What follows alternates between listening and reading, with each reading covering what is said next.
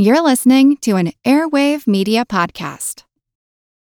When you need mealtime inspiration, it's worth shopping Kroger, where you'll find over 30,000 mouth-watering choices that excite your inner foodie. And no matter what tasty choice you make, you'll enjoy our everyday low prices, plus extra ways to save, like digital coupons worth over $600 each week. You can also save up to $1 off per gallon at the pump with fuel points. More savings and more inspiring flavors make shopping Kroger worth it every time. Kroger, fresh for everyone. Fuel restrictions apply.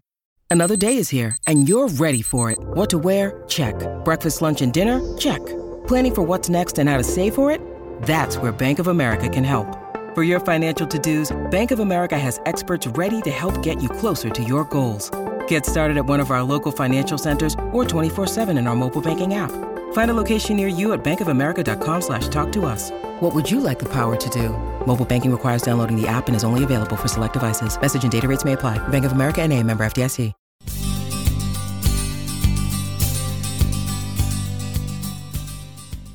Look, what I'm saying, Molly, is that time is kind of an illusion. I mean, you have this impression that it's just flowing inexorably on, but that's not the way it is. It doesn't have this steady pace. It still doesn't make sense to me how time is an illusion and that you can have different rates of time. I don't understand. Well, maybe a demonstration is in order. I mean, could you grab my car keys? They're right over there. Okay, hang on. Why do we need the car keys? Here you go. Well, because we're going to go in the car, that's why. Okay, it makes sense. All right, I'll follow you. So this will help me understand time, the mysteries of time. This is a practical demonstration. It's not just theoretical. We're going to really warp time.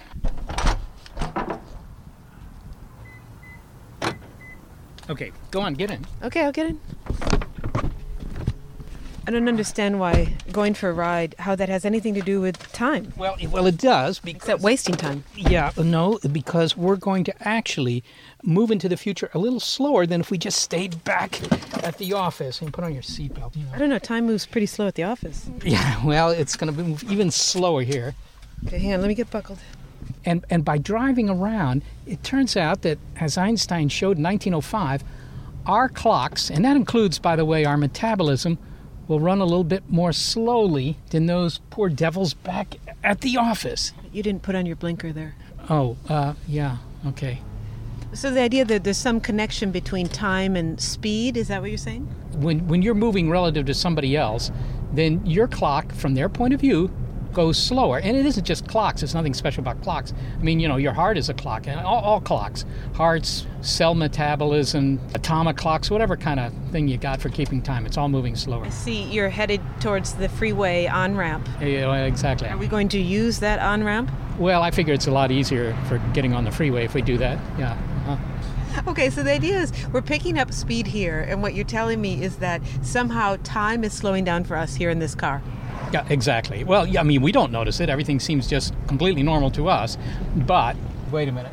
Should I stop at this red light? I hate to do that. Because, yeah, please do. I don't want to distract you from the rules. But then our aging speeds up again relative to the folks back where we started. But if you don't stop for the red light, our aging stops abruptly when we meet that Mack truck. Okay, so here we are, cruising along at about 62 miles an hour. What direction are we headed? Are we headed towards the south? L.A., maybe? Yeah, we're headed toward L.A. I mean, if we just keep going here another 8 hours, we'll get there. Here we are on the road. I'm Seth Shostak. And I'm Molly Bentley. Welcome to Are We Alone? Where I think Seth is taking us for a ride. Yeah, but for a good purpose here. I'm trying to show you that time is plastic, that time moves at different rates. Time is different throughout the universe. Depending on where you are and how you're moving, your clocks run at a different rate than your galactic neighbors.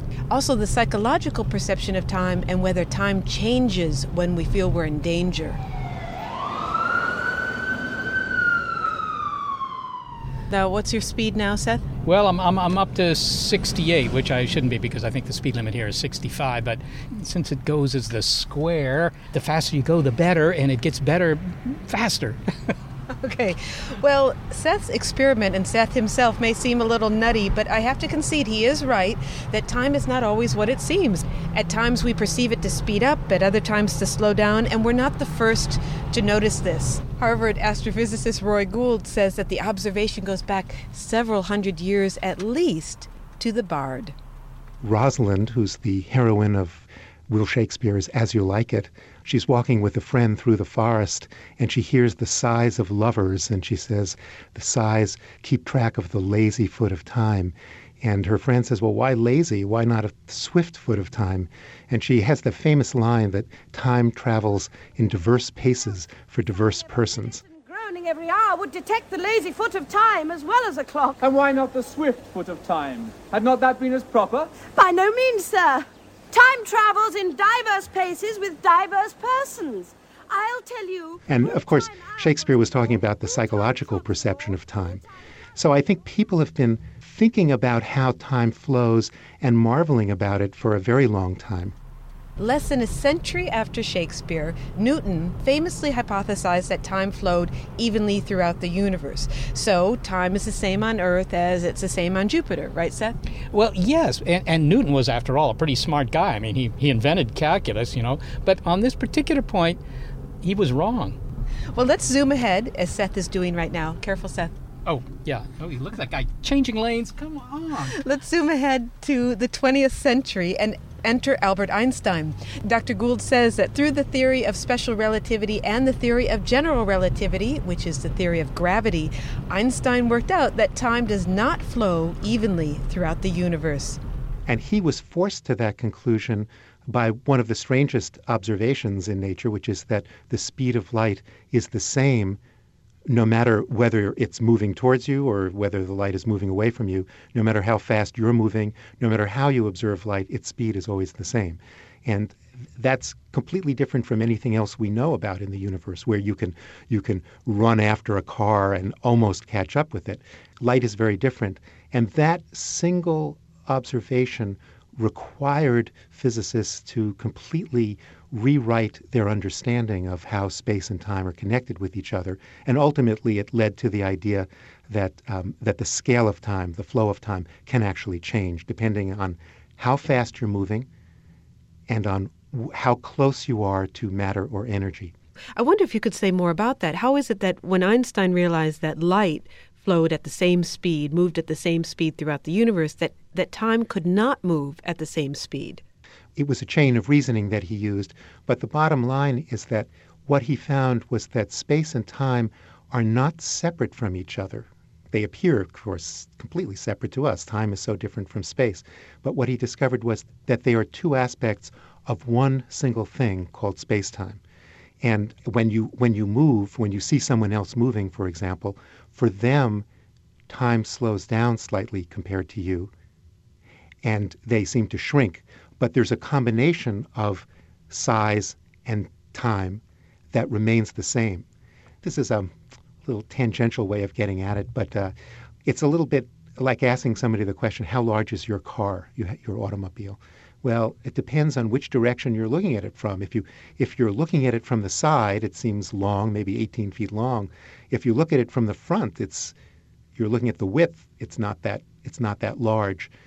And what Einstein found was that space and time are similar to that idea. We have to add another dimension to the three dimensions of space, which is the dimension of time. And together, they form a unified whole. Whereas if you look at just one or just the other, you get confused because not everyone will agree on the time between two events or the distance between two events. So if you manipulate either space or you manipulate time, the other one has to compensate. Yes, exactly. I can say that. I can sort of get my head around that, but I really can't. It's very hard to understand what it is I just said. We feel that because in our everyday world, we don't see any distortion of time, and we don't see a distortion of space either. And so the idea that time would flow differently seems very alien to us. And in fact, the first evidence that that was the case really came from particle physics, from people studying cosmic rays. When these strange rays come in from outer space and they hit the top of the atmosphere, they form a whole cascade of particles that normally have a very short lifetime. They decay very, very quickly. This is the sort of thing that physicists study in the laboratory. And when those particles travel very, very quickly, they actually live for much longer or they appear to us to live to much longer because because they're moving fast, their scale of time is very different from ours. And that was one of the first tests of relativity, that these particles have it, even though they have their own built-in clock, and the clock says, in a millionth of a second, I'm going to perish. Nevertheless, we see them living for many seconds because they're moving so fast that their clock is now distorted from our clock. It's ticking at a different rate.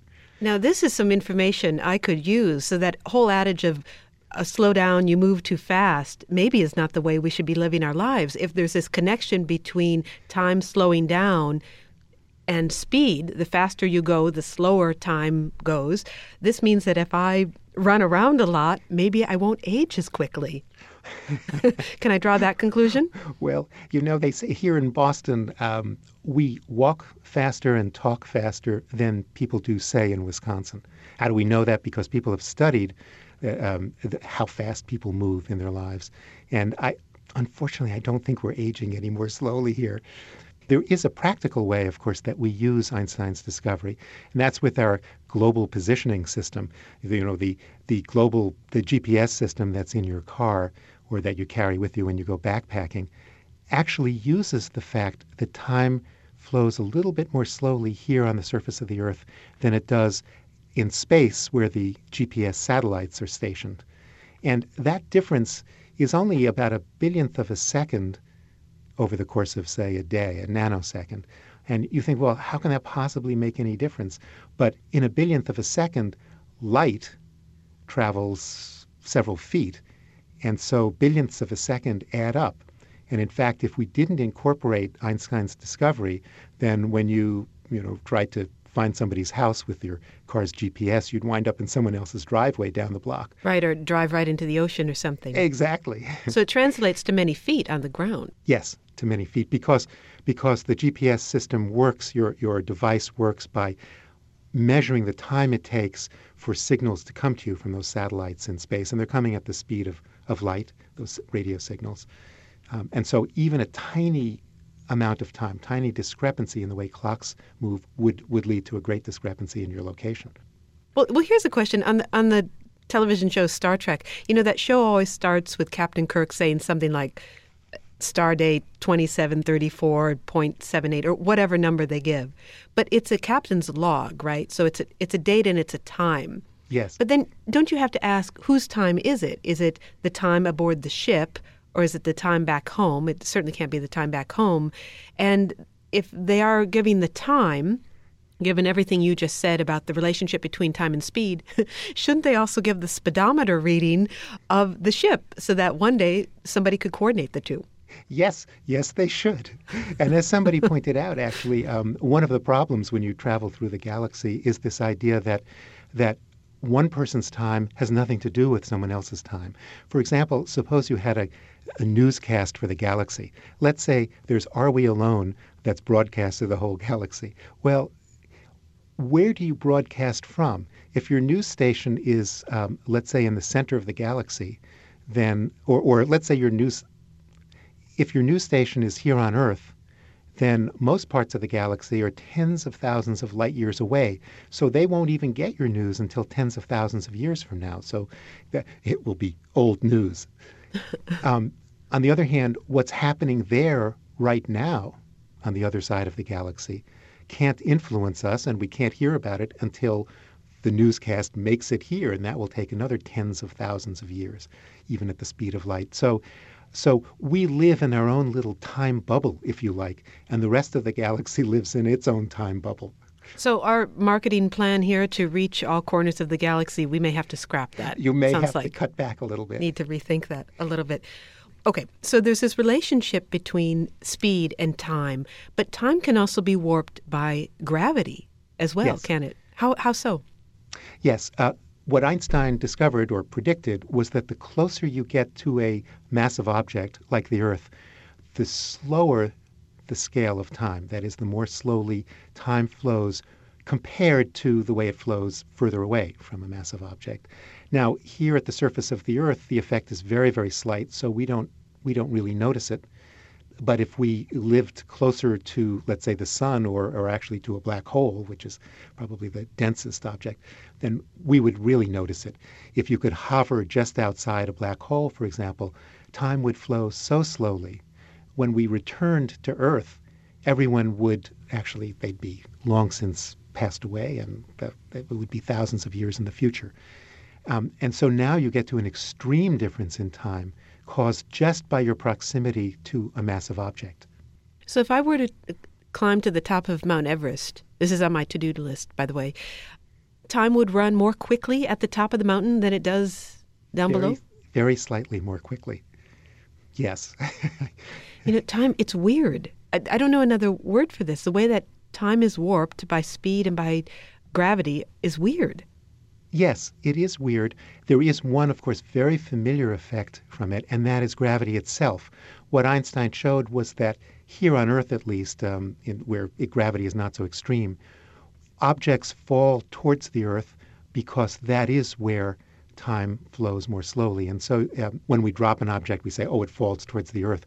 It's actually moving towards the region where time flows slightly more slowly. So even though we don't notice that effect, it's not a dramatic effect in terms of a clock, we certainly notice it in terms of the fall of objects. So if you're on top of Mount Everest, you're not gaining very much in your clock, but if you fall off, you'll certainly notice that effect.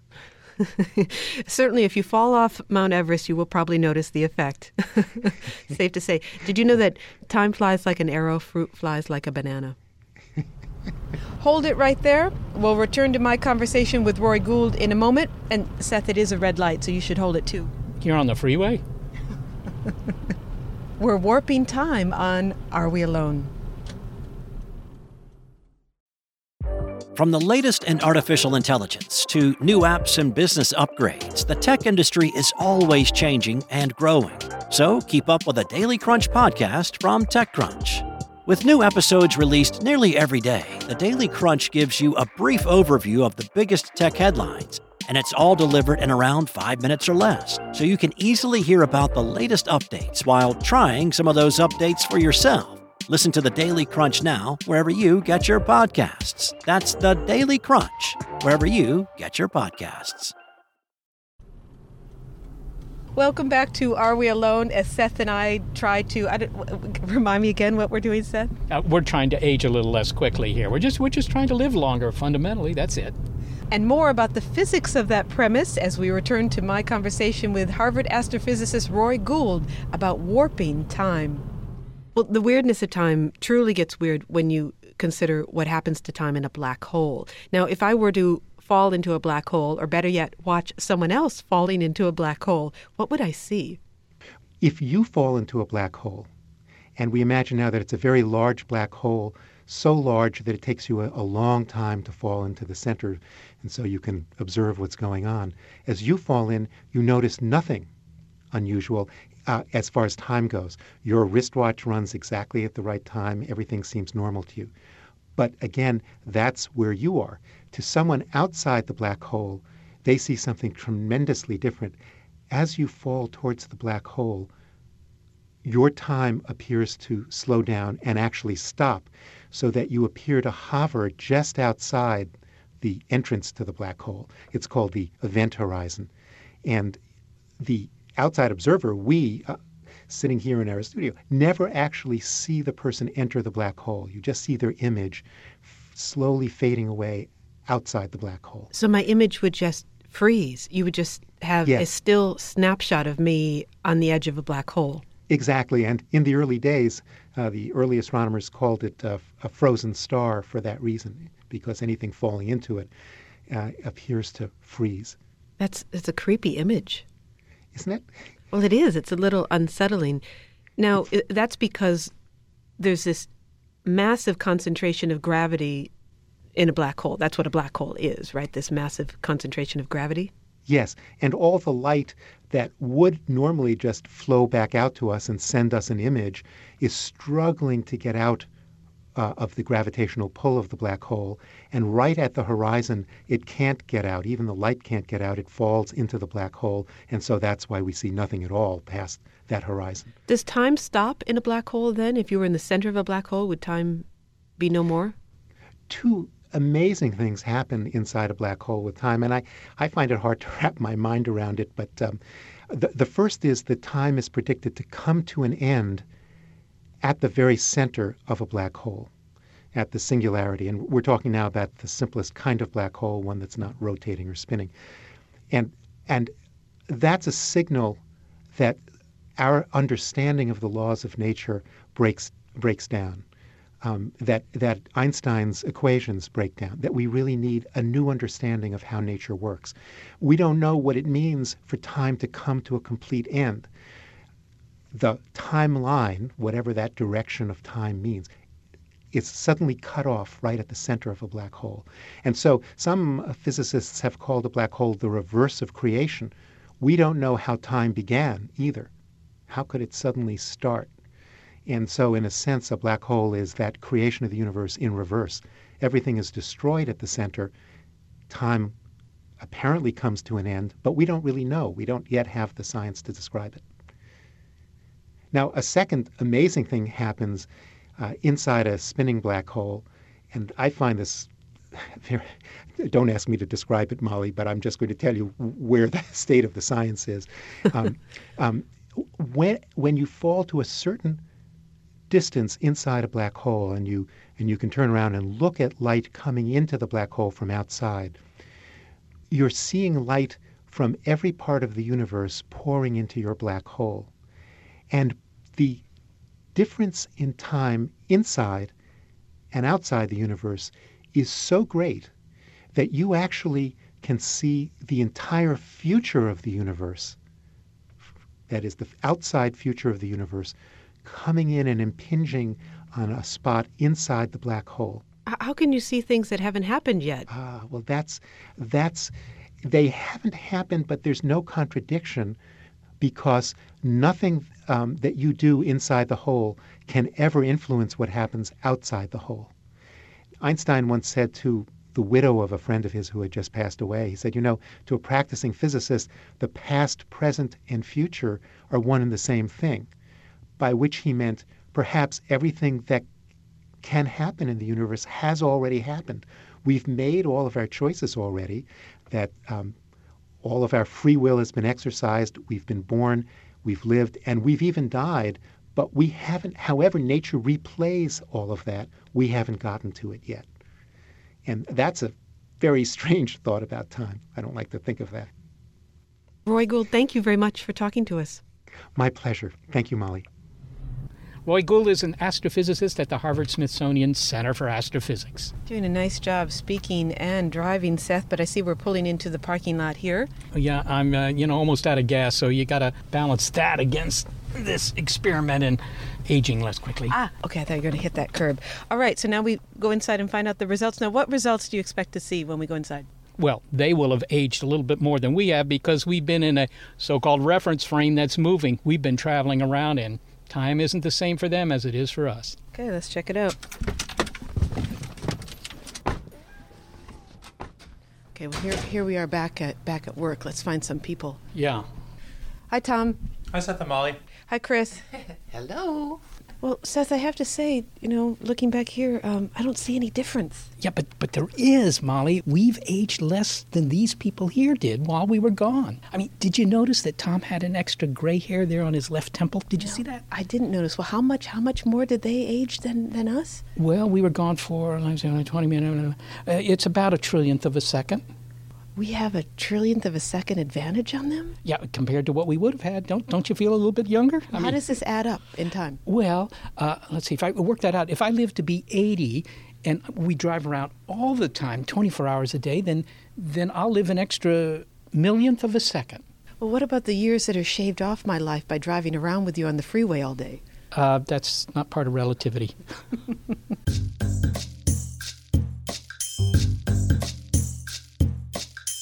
Well, we're not the only ones seeking a way to stop the relentless march of time. I think we succeeded, and I wish the same to commentator and, yes, fellow astrophysicist Simon Steele, who is similarly inspired. I've noticed an unnerving trend lately that people I associate with in my day-to-day existence are looking younger and younger. Not everyone, you understand. Mr. Greenblatt, the crossing guard, continues to look prehistoric. But there is my fitness-addicted neighbour, whose only visible flecks of grey appear in the sporty trim of his triathlon tights. And then there's that bubbly 20-something from HR who thinks it's cute that I was born before the first Star Wars movie came out. I've considered cosmetic steps to tackle this whole aging issue. Organic hair dyes, a Botox shot between the eyes, a multi-gym in every room. But time, as we know, is the most uncaring of all the forces of nature. I may still look damn good in the mirror. Without my glasses, every wrinkle dissolves into the smooth porcelain complexion of a youthful Brad Pitt. But the clock, as they say, is ticking. Science, I do believe, has all the answers, even to my runaway biological clock. But in this case, I see the answer to my aging angst coming not from the science of biology, but physics. As we know, time slows down around a black hole. But because you've slowed down, the rest of the universe appears to speed up. Minutes for you are hours, days, years to others far from the black hole. They age fast, you don't. So here's my plan. Black hole spas, delivered to the comfort of your own home.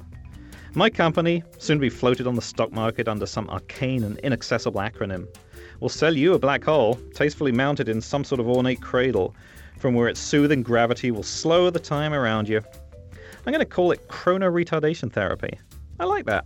A few hours of chrono-retardation therapy gives you the best of both worlds. You feel younger, and everyone else looks older. Okay, so there are some safety issues that may require a small yellow warning label. Things too close to the black hole, things like your sofa, your oriental rug, poor Fluffy the kitten, get dragged through the black hole's horizon at the speed of light, heated to millions of degrees and disappearing in a flood of X-rays. There's the gravitational tidal forces, resulting in painful stretching as the gravity molds your body like Play-Doh into spaghetti-like strands. And then there's the whole time thing, which, like lazing on a sunbed, must not be overdone, or you will be. Nap for too long in front of your black hole, and you'll wake 4 billion years in the future. The sun will be big and red, and the Earth will be ruled by cephalopods. Despite these teething troubles, black hole spas will be the next big thing. And I'll not only be the CEO of this new multi-billion-dollar astrocosmetics industry, I'll also be a client. The new me, 12'6" in height, very, very slim, tanned, some would say toasted, and with a house mercifully free of clutter and cat hair. I'll be the talk of the town, even if the town's first language is octopus. Astrophysicist Simon Steele is a younger, tanner version of himself at the Harvard-Smithsonian Center for Astrophysics. Well, you don't need to be near a black hole to experience the warping of time.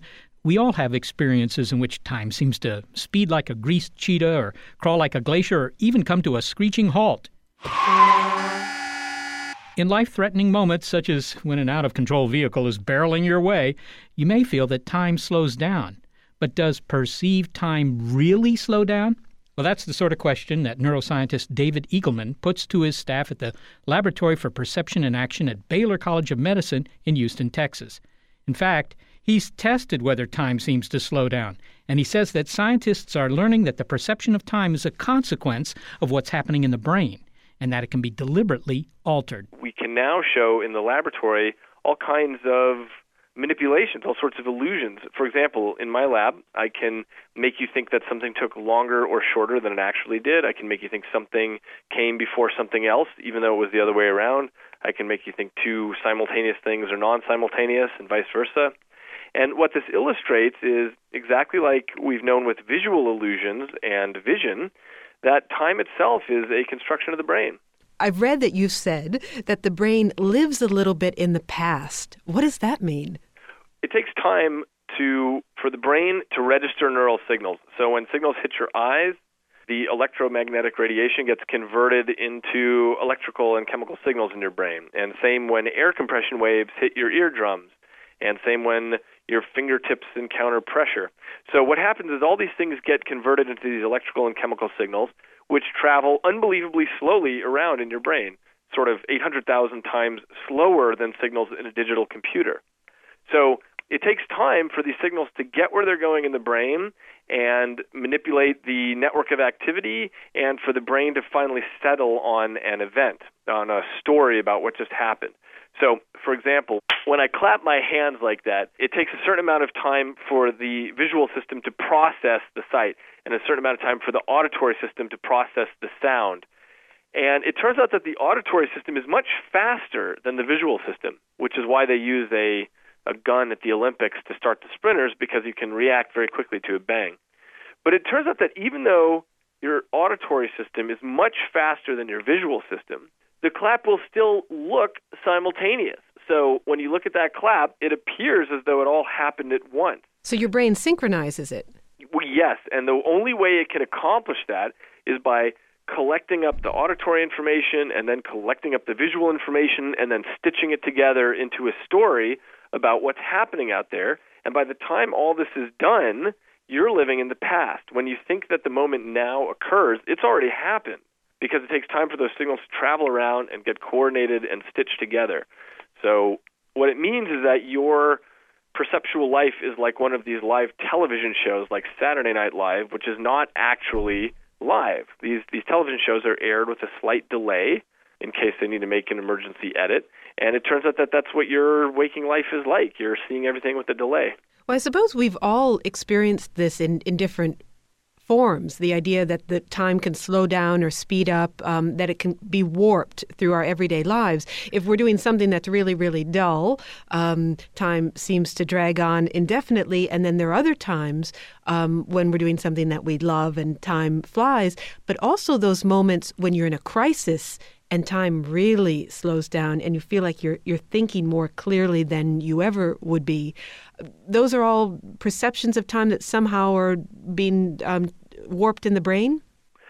Well, it turns out this issue about does time actually slow down during slow motion is something I wondered about for years, and so we've performed the only experiment in history on testing whether this is true. So what we did is we dropped people from a 150-foot tall tower in free fall, and they landed in a net below, going 70 miles an hour. And now, I should say, sorry, go ahead. Go ahead. And I should say you did that because that's a very scary thing for anyone to experience. You purposely picked something that was pretty harrowing. Yes, we picked this because it was absolutely safe, but completely terrifying. And it turns out that people have a duration distortion here, meaning they think that it took longer. So we have people retrospectively, with a stopwatch, estimate how long they think it took. And we compare that to their estimates when they're watching other people fall, and they retrospectively estimate how long someone else's fall took. So it turns out when you're remembering your own fall, you think it took much longer. But here's the heart of the experiment. What we did is we had to develop a device so that we could actually measure their time perception while they were falling for the 3 seconds that they were actually in free fall. And this device was strapped to their wrist, and it flashed information at them in a particular way such that if they were really seeing the world in slow motion, they would be able to read certain numbers on the device, and if they were seeing the world in normal motion, then they would see something else on the device. And what we found really surprised us, which is that during a really terrifying moment, people cannot actually see the world in slow motion. In other words, the speed of their vision was no better when they were in free fall versus when they were just on the ground. And you sure they were looking at the clocks? Because yes, I would be so busy screaming. I don't know. It turns out nobody screams on the way down because it's much too scary. You sort of freeze up. In free fall, no one can hear you scream. Yeah, that's because nobody's screaming. That's right. So what you found is that even though it seems like in these very scary events in our lives, time seems to slow down, you found with your jumpers here, your free fallers here, that it actually did not. That's correct. So what happens is they're not like Neo in the Matrix. They're not seeing the world in slow motion. And yet, the surprising paradox is afterwards they believe the whole event took longer. So what's the explanation for this? Well, it turns out that when you're in a scary event, a different part of your brain called the amygdala kicks into gear and lays down memories essentially on a secondary memory track. So what happens is memories get laid down in a really dense way, much more densely than normal. And when people read these memories back out, they believe the event must have taken longer because they're not used to such rich, detailed memories. So in retrospect, they believe that it must have taken a long time. So this shows that memory and time are very tightly intertwined. So it's really just a trick on the memory that the brain is playing in those situations. Exactly. But it does seem that you can often think more clearly in a case of an emergency where something horrible has happened and you need to respond.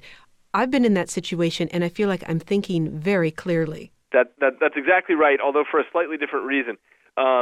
When you're in an emergency situation, this part of the brain, the amygdala, is involved, and it's sort of your emergency mission control center. And what it does is get all of the things going on in the brain to stop doing their little processes and pay attention to what's going on. So normally, your brain is doing 57 things. It's rounding out your grocery list and thinking about where you're going for dinner tonight and all sorts of things. But in an emergency situation, all that stuff gets quieted down, and everybody's paying attention to the situation at hand. And as a result, one can definitely think more clearly. Now, what sort of situations create this perception that time is slowing down? Do they have to be actually life-threatening? I mean, if I were on a roller coaster or driving down 880, which I'll tell you in California is about as harrowing as it gets when it comes to speed, will time slow down, seem to go longer in those cases? It appears to really depend on it being life-threatening, and I don't know why that is. Oh, I do know why that is. It's because the amygdala only gets involved when you're really terrified.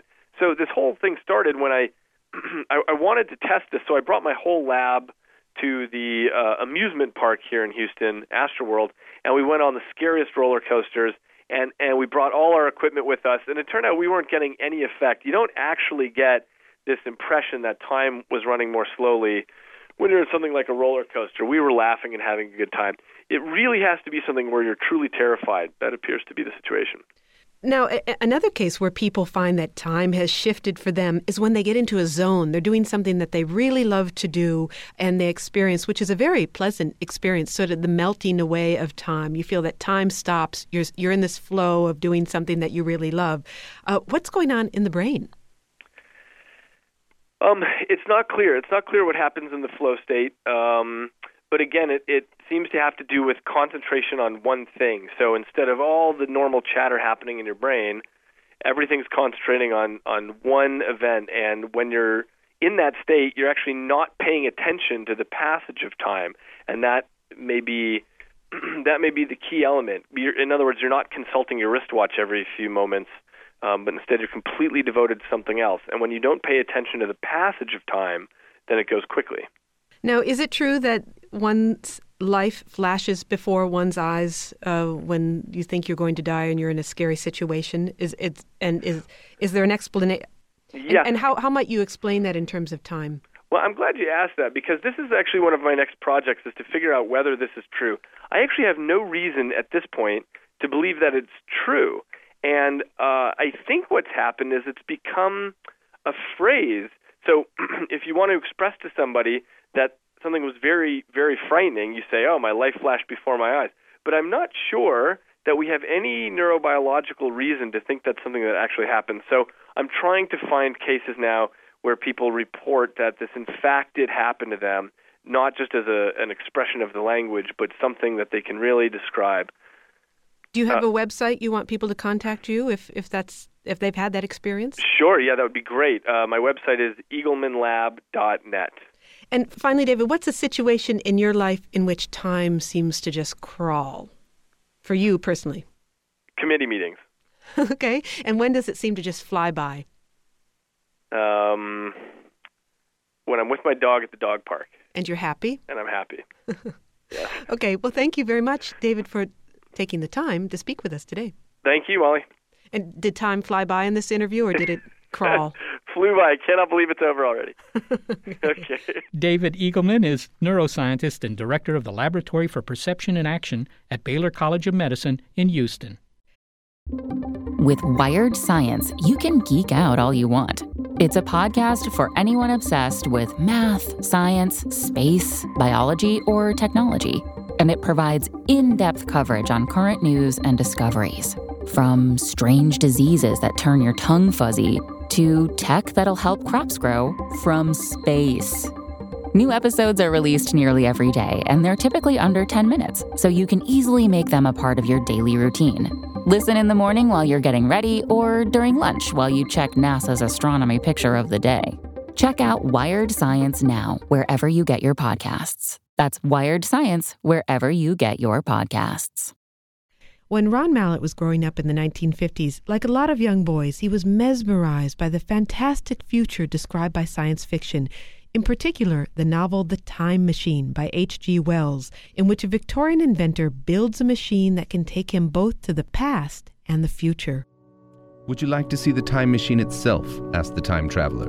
And therewith, taking the lamp in his hand, he led the way down the long, drafty corridor to his laboratory. Parts were of nickel, parts of ivory, parts had certainly been filed or sawn out of rock crystal.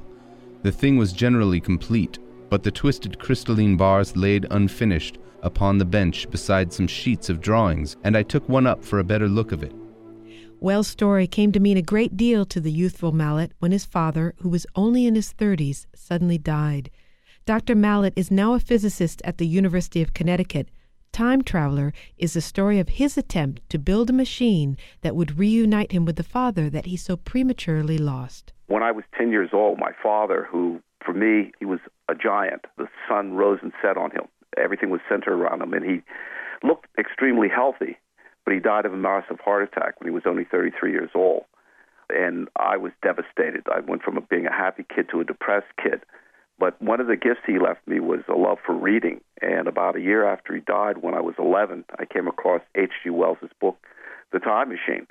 And that is what saved me. I think actually, in a way, saved my sanity because I had a mission. I decided that if I could build a time machine, then I could go back into the past and see him again and maybe save his life by telling him what was going to happen. So that became the reason why I became interested in time travel. Well, at the time, now you say you were very young. Were you aware of the arguments that some physicists would make, saying that you were considering a mission impossible?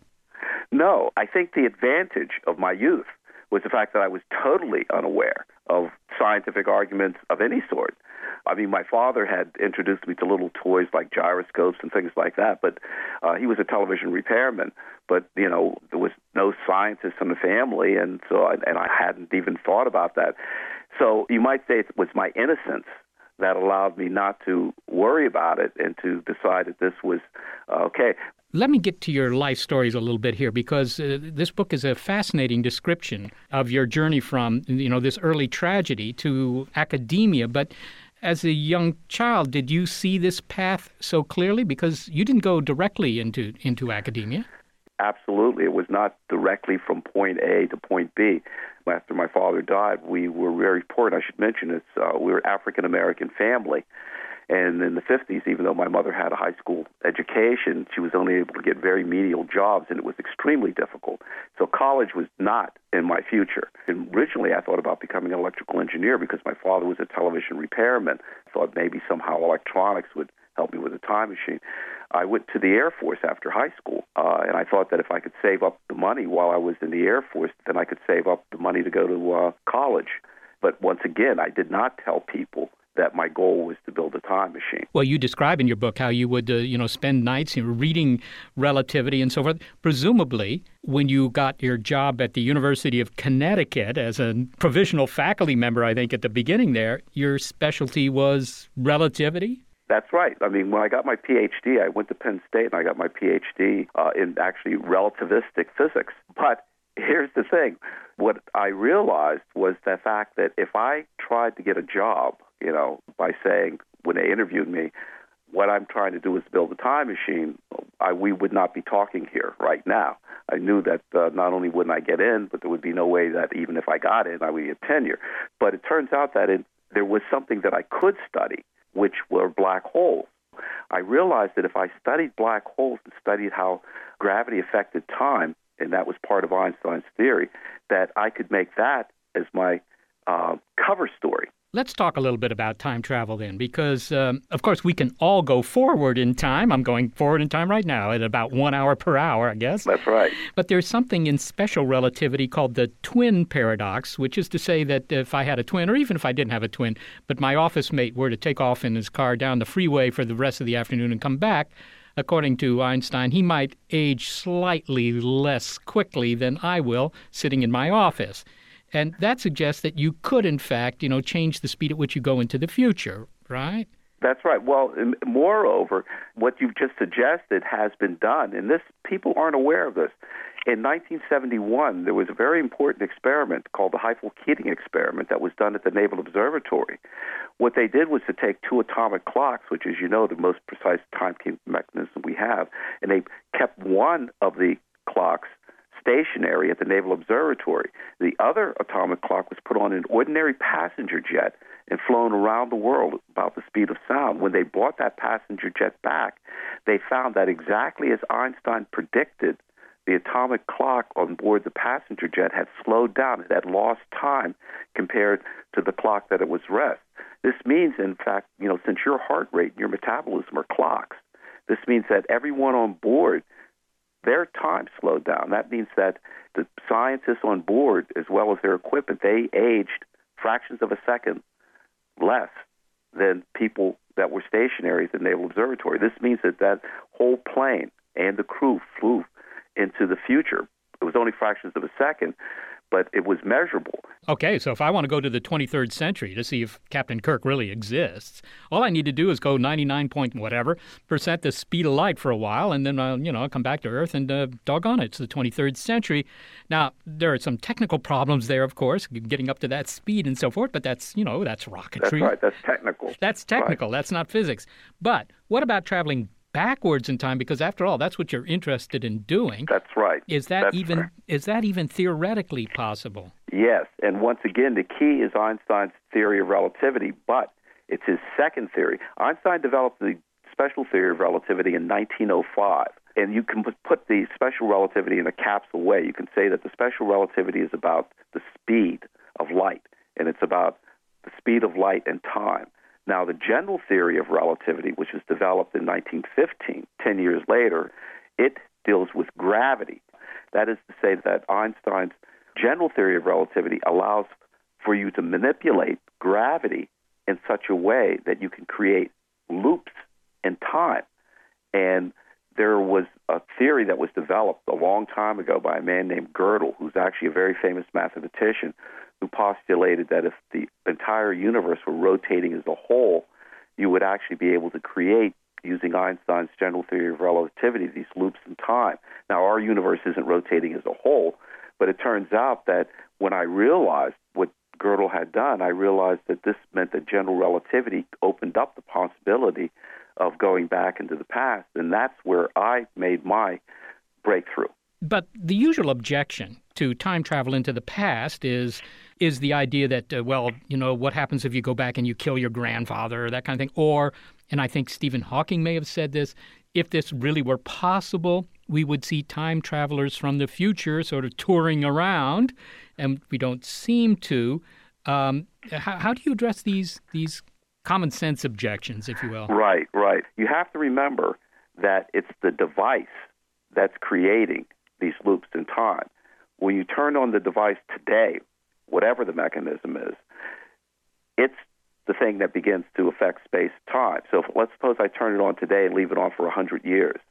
Then 100 years, someone could come back 25, 50, 75 years, all the way back up to the time the device was turned on, but you can't go earlier than that. That means that all that's simply saying is that the reason why we haven't seen time travelers from the future is that a time machine for humans hasn't been invented. In fact, what I tell my students is that if someone tells you that they're a time traveler from the future, and every now and again you read in the newspaper this sort of thing, I say, be polite to them and say, oh, that's nice, show me your device. Because a time traveler cannot materialize into something that isn't there yet. I'm talking with Ronald Mallett, professor of physics.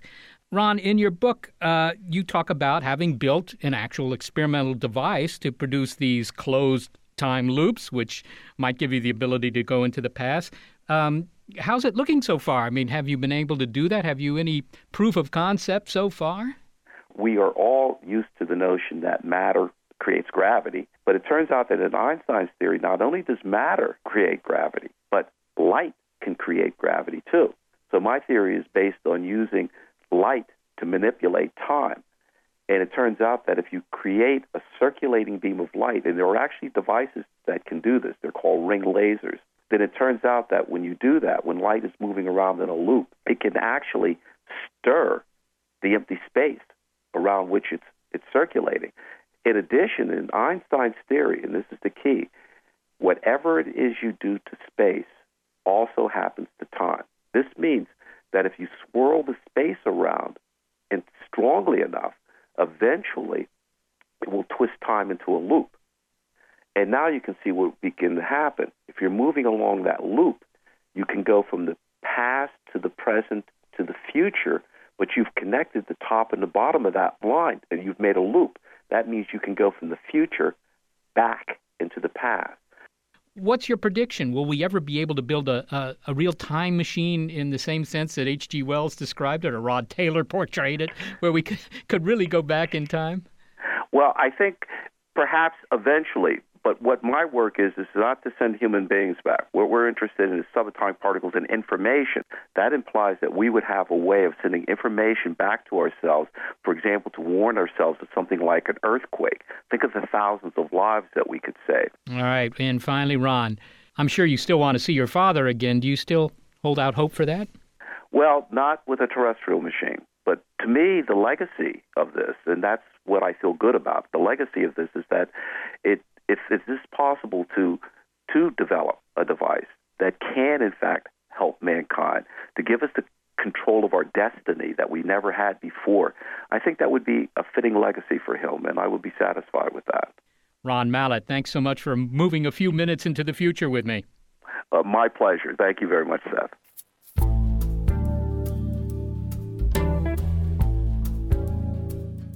Ron Mallett is a physicist at the University of Connecticut. His memoir is Time Traveler, a scientist's personal mission to make time travel a reality. Well, Seth, I think all of us can think of someone who's no longer with us that we'd like to visit with a time machine. Well, sure, Molly. I think my father, really. Be my mother, I would like to see again. It's not only family members, of course, and the people that we love. There are also events in time that we'd love to go back to, something in history. What would you like to see? I think the hammering of the golden spike in 1869. I'm not sure what that is. Personally, I'd like to go back to the American Revolution. And among these are life, liberty, and... Good so far, Tom. How about pursuit of... I'm going with pursuit of la dolce vita, John. As you wish, although maybe happiness would be a tad more sober. But be sure to scribble something after that about thanking Barbara Vance and Gary Niederhoff for their help on the show, for posterity and all. I wouldn't mind going back to those exciting times, Molly. Then again, today was one of those days, and I'd be happy enough if I could just start it all over again. That one we can do. Okay, go on, get in. Okay, I'll get in. I don't understand why going for a ride, how that has anything to do with time. Well, it does. Except wasting time. Yeah, no, because we're going to actually move into the future a little slower than if we just stayed back at the office. And put on your seatbelt. I don't know, time moves pretty slow at the office. The world is constantly changing and transforming. Cut through some of the noise with What's New with Wired, a podcast that goes in depth on the latest news and technology and culture. Their award-winning journalism will help you make sense of what's happening in the world. Listen to What's New with Wired wherever you get your podcasts. That's What's New with Wired wherever you get your podcasts.